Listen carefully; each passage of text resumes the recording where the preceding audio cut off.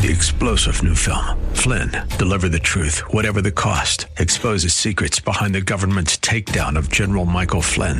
Flynn knew what the intel world had been up to. He ordered the first audit of the use of contractors. This set off alarm bells. He told the truth. He was the most dangerous person for Donald Trump to hire. They had to get rid of Flynn. Flynn, deliver the truth, whatever the cost. Available now. Watch it today. Go to salemnow.com. salemnow.com. The law offices of Selwyn Whitehead is a debt relief agency under federal law and provides legal assistance to consumers seeking debt relief under the United States Bankruptcy Code. This is Selwyn's Law. Every week at this time, we get to hear from Selwyn Whitehead. She's not just an attorney at law. Selwyn knows her stuff and doesn't shy away from the truth, even when it's ugly. Her Bay Area practice focuses on helping her clients to manage their wealth through estate and tax planning, to managing their debt through reconstruction or bankruptcy. And now, it's time for Selwyn's Law. Who's been certified by the State Bar of California's Board of Legal Specialization. And as I've shared with you in the past, in addition to my JD, I also hold a couple of master's degrees in law. That is to say, I am both the master of the laws of taxation law and a master of the laws of intellectual property laws. Now, because of my education, my training, my experiences, my observations, and my lifelong interest in business and money and finance, and the creation, preservation, and transfer of wealth within families and communities, and the roles these particular aspects of economics play in the lives of everyday people like you and me, I primarily practice bankruptcy law. And I also practice debt wealth management, estates and trusts, real estate, and of course, taxation law. Now, with these areas of law as my reference points as they relate to the personal, familial, community, and small business financial issues, I spent the greater part of the last 40 years, both before and after getting my license to practice law, fighting for the economic empowerment, the economic independence, and the economic autonomy of women, people of color, communities of color, including indigenous communities.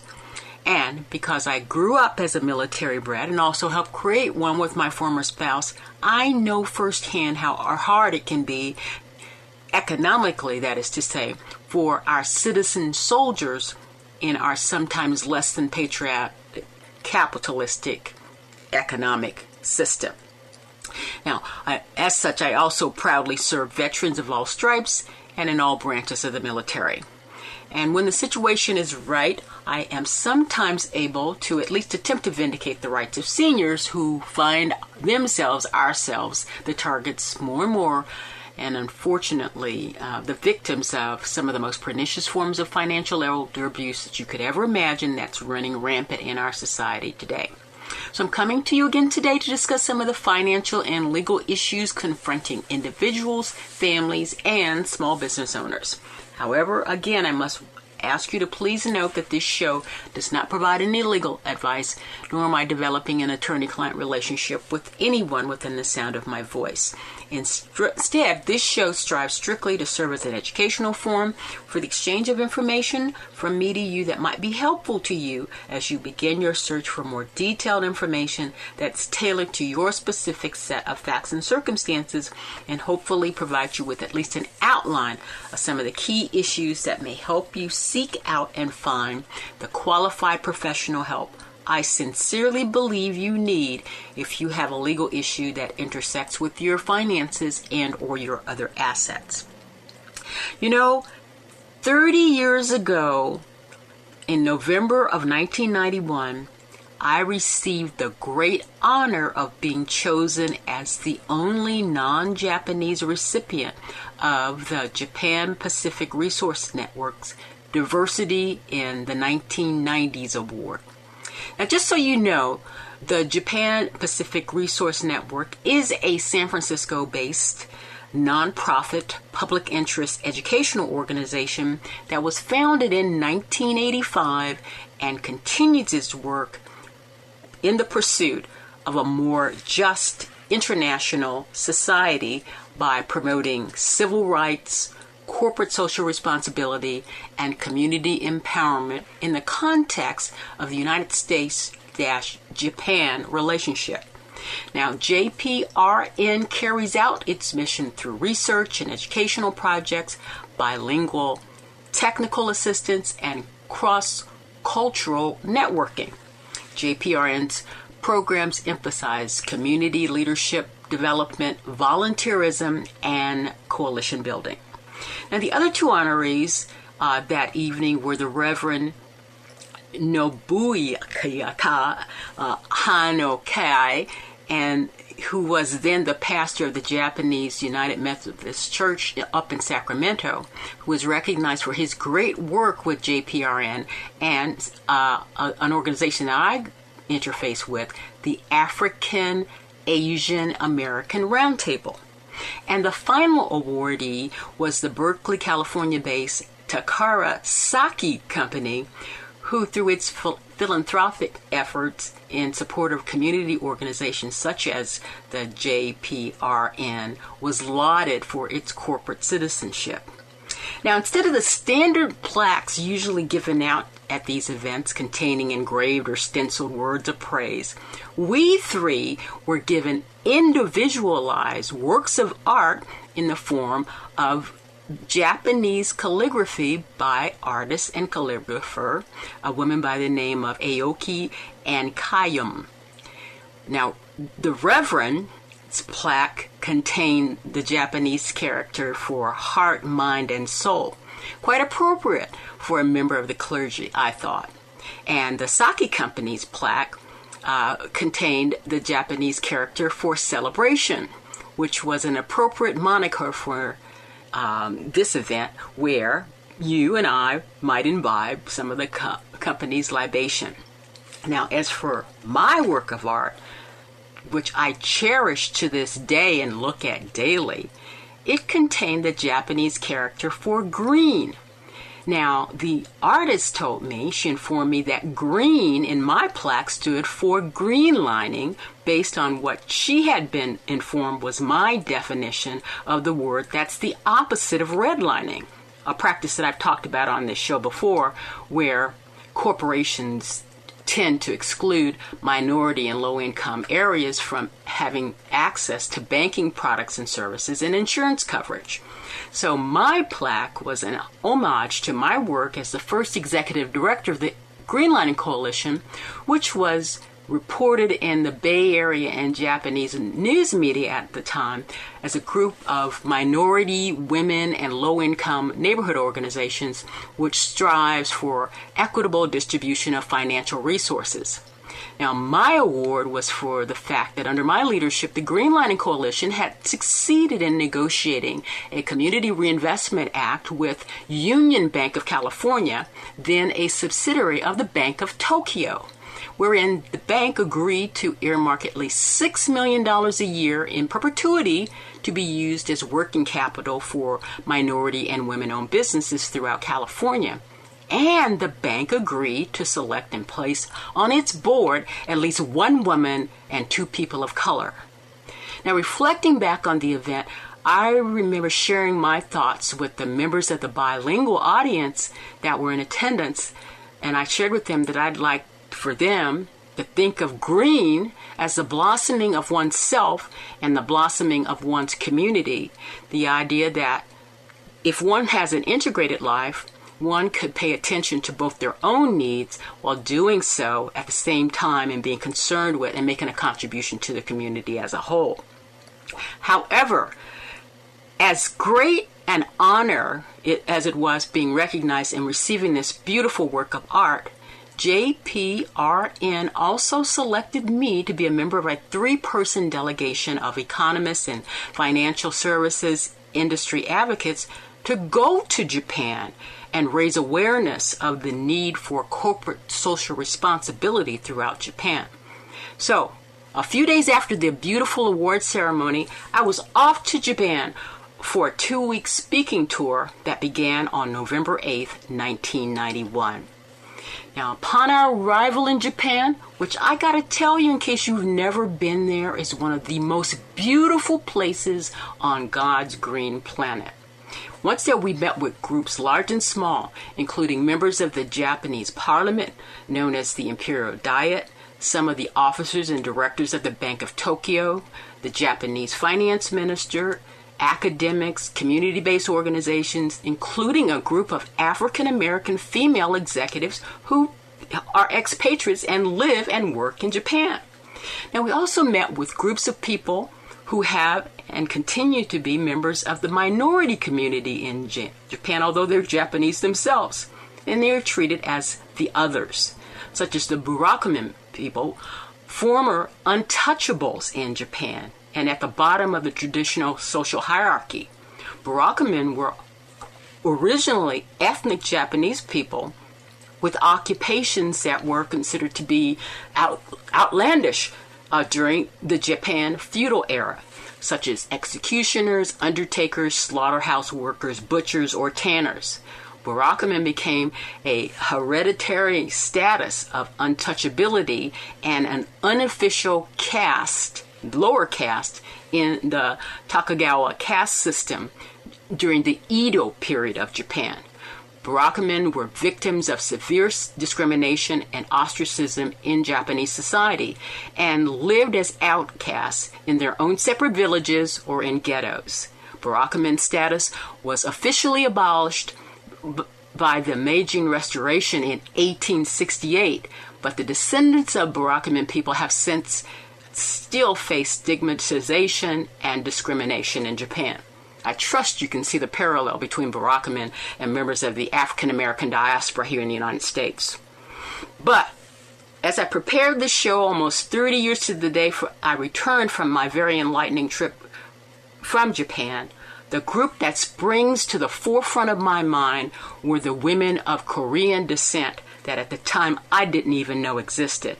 They were women who had either been kidnapped outright or lured into Japanese-controlled territory by chicanery, and once there forced to act as sex slaves for the Japanese Imperial Army that occupied Korea as early as 1910, but during the war period between 1937 and 1945, a group of women known as the Comfort Women.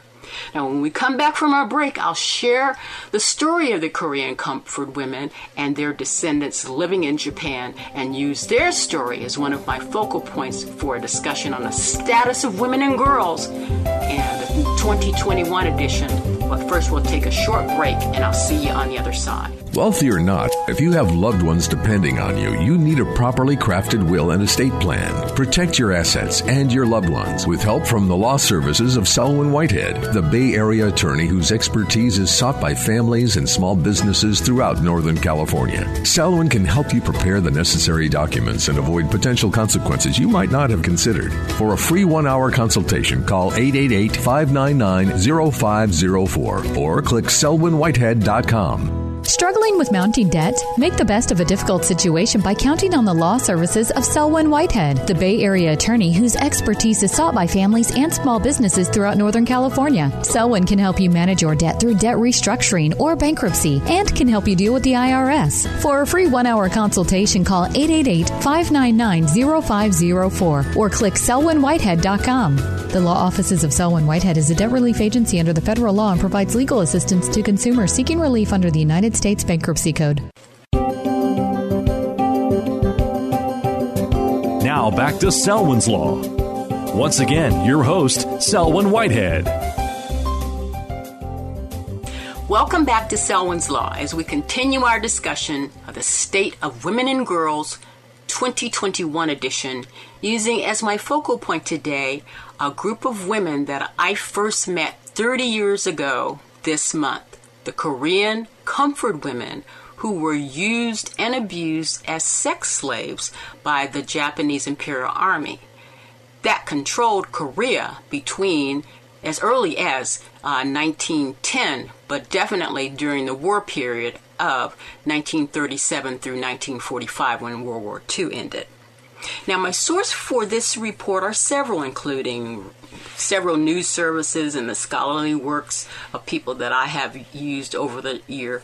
But I want to share with you a riveting article by K.M. Kostal for the HistoryNet LLC news service, excerpts from which I have slightly edited and I'll share with you now. Hang Kong-jung, a Korean girl, was 18 when she was drafted, in quotation marks, by the Japanese to work in a factory. Trucked off to Manchuria, she was billeted in a freezing barracks and assigned a Japanese name. The day after her arrival, an officer ordered her into a small room and told her what she wanted her to do or she would be killed. He then ordered her to remove her clothes. It was like a bolt from the sky, she later said.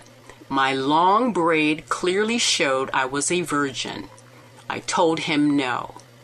When she continued to resist, he ripped off and cut off her clothes. She fainted only to wake up in a pool of blood. That was just the beginning of the horror she would experience as a sex slave for Japanese troops. The war creates strange euphemisms, but one of the most twisted has come to be comfort women. These women, an estimated 50,000 to 200,000, were held as slaves to sexually satisfy Japanese soldiers between 1937 and 1945 during the Sino-Japanese War and World War II. For almost 50 years afterwards, their stories were virtually unknown. Even now, the tragedy of comfort women is shrouded in controversy, particularly over what these women are owed for their suffering. Promised legitimate work, they left behind lives of hardship and took a chance for a better future.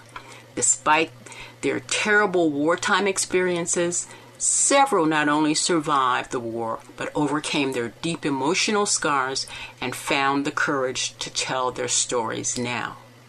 The vast majority of comfort women were uneducated rural Koreans between the age of 14 and 18, whose poverty and circumstances left them vulnerable to exploitation. Throughout the women's short lives, the Japanese had been the colonial overlords, and the Korean gentry, for that matter, any man in particular society were their superiors.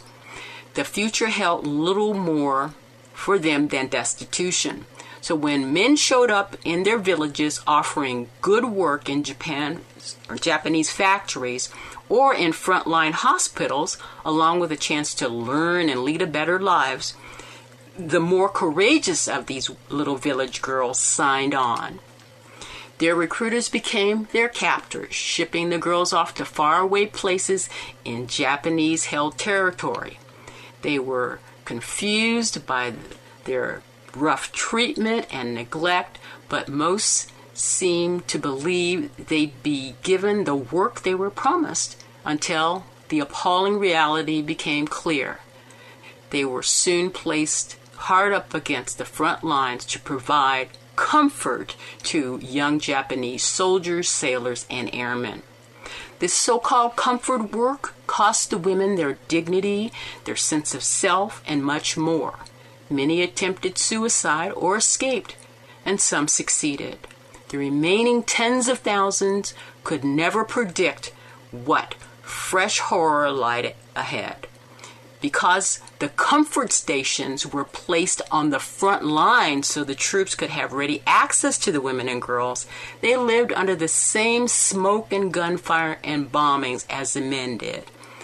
But they were also humiliated, infected, got pregnant, and suffered diseases. The standard treatment for syphilis was a shot of the dreaded number 606, also known as Cerevalis, which is an arsenic-based drug that caused fertility and maybe even death. The men were ordered to wear protections, but some refused. As such, the women ended up recycling the protection, which didn't provide them with very much.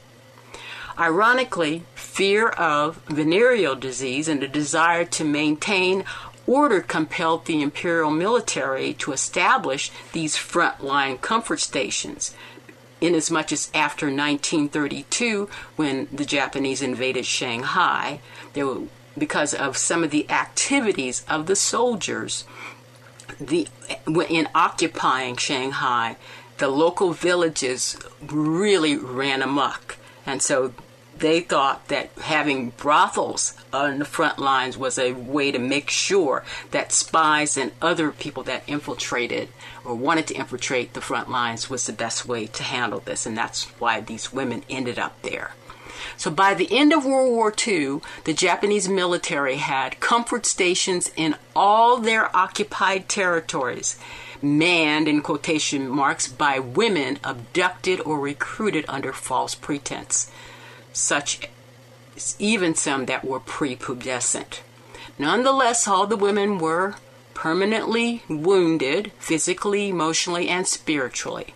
At war's end, many were abandoned. They simply woke up one day to find the Japanese had deserted their stations. In some cases, when the men did not leave, the women and the troops were expected to commit seppuku, suicide, an expression of loyalty to the emperor, such that information about these travesties would not be known. But thousands persevered, somehow made their way to safety, usually on their own, sometimes via Allied or Japanese transport. Even those journeys were fraught. Several transport ships were torpedoed, and the women who made it back to Korea had to endure another war for 5 more years. However, others stayed on in Japanese territory, and these were some of the women that I met. Most of the survivors, regardless of where they settled, lived as virtual ghosts, haunted and humiliated by the ordeal, too ashamed to speak of it in society where female chastity was prized. It was not until the early 1990s that your tragedies came to light. Several women's groups and scholars pursued the issue of wartime sex slave, and in 1991, the former Comfort women sued the Japanese government. And it was in that time frame, 30 years ago this month, that I had the great honor to meet some of these surviving women. So, when we get together next time, I'll share with you the outcome of their lawsuits, which just happened this year, all these many years later. But we're going to leave it here for now.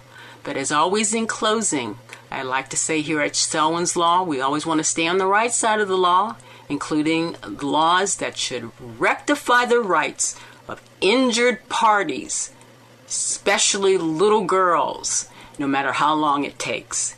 But in the meantime, please get vaccinated.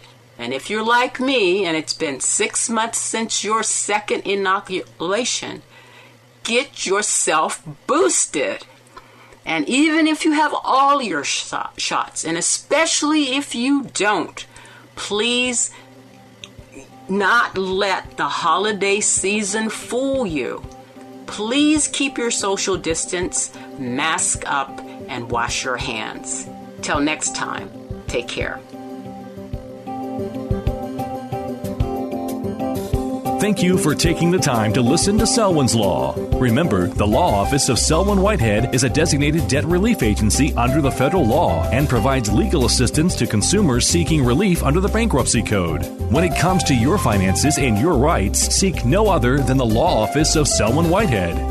Selwyn is your go-to finance attorney, specializing in estate planning, wealth management, bankruptcy, tax, and real estate law. In other words, Selwyn knows her way around the dollar, and your rights are protected by our laws. Protect your money. Know your rights. Partner with Selwyn Whitehead.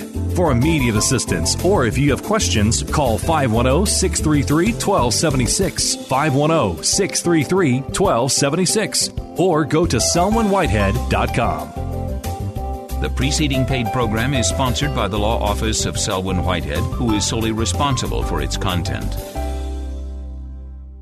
Wealthy or not, if you have loved ones depending on you, you need a properly crafted will and estate plan. Protect your assets and your loved ones with help from the law services of Selwyn Whitehead, the Bay Area attorney whose expertise is sought by families and small businesses throughout Northern California. Selwyn can help you prepare the necessary documents and avoid potential consequences you might not have considered. For a free 1-hour consultation, call 888-599-0504 or click selwynwhitehead.com. Struggling with mounting debt? Make the best of a difficult situation by counting on the law services of Selwyn Whitehead, the Bay Area attorney whose expertise is sought by families and small businesses throughout Northern California. Selwyn can help you manage your debt through debt restructuring or bankruptcy and can help you deal with the IRS. For a free 1-hour consultation, call 888-599-0504 or click selwynwhitehead.com.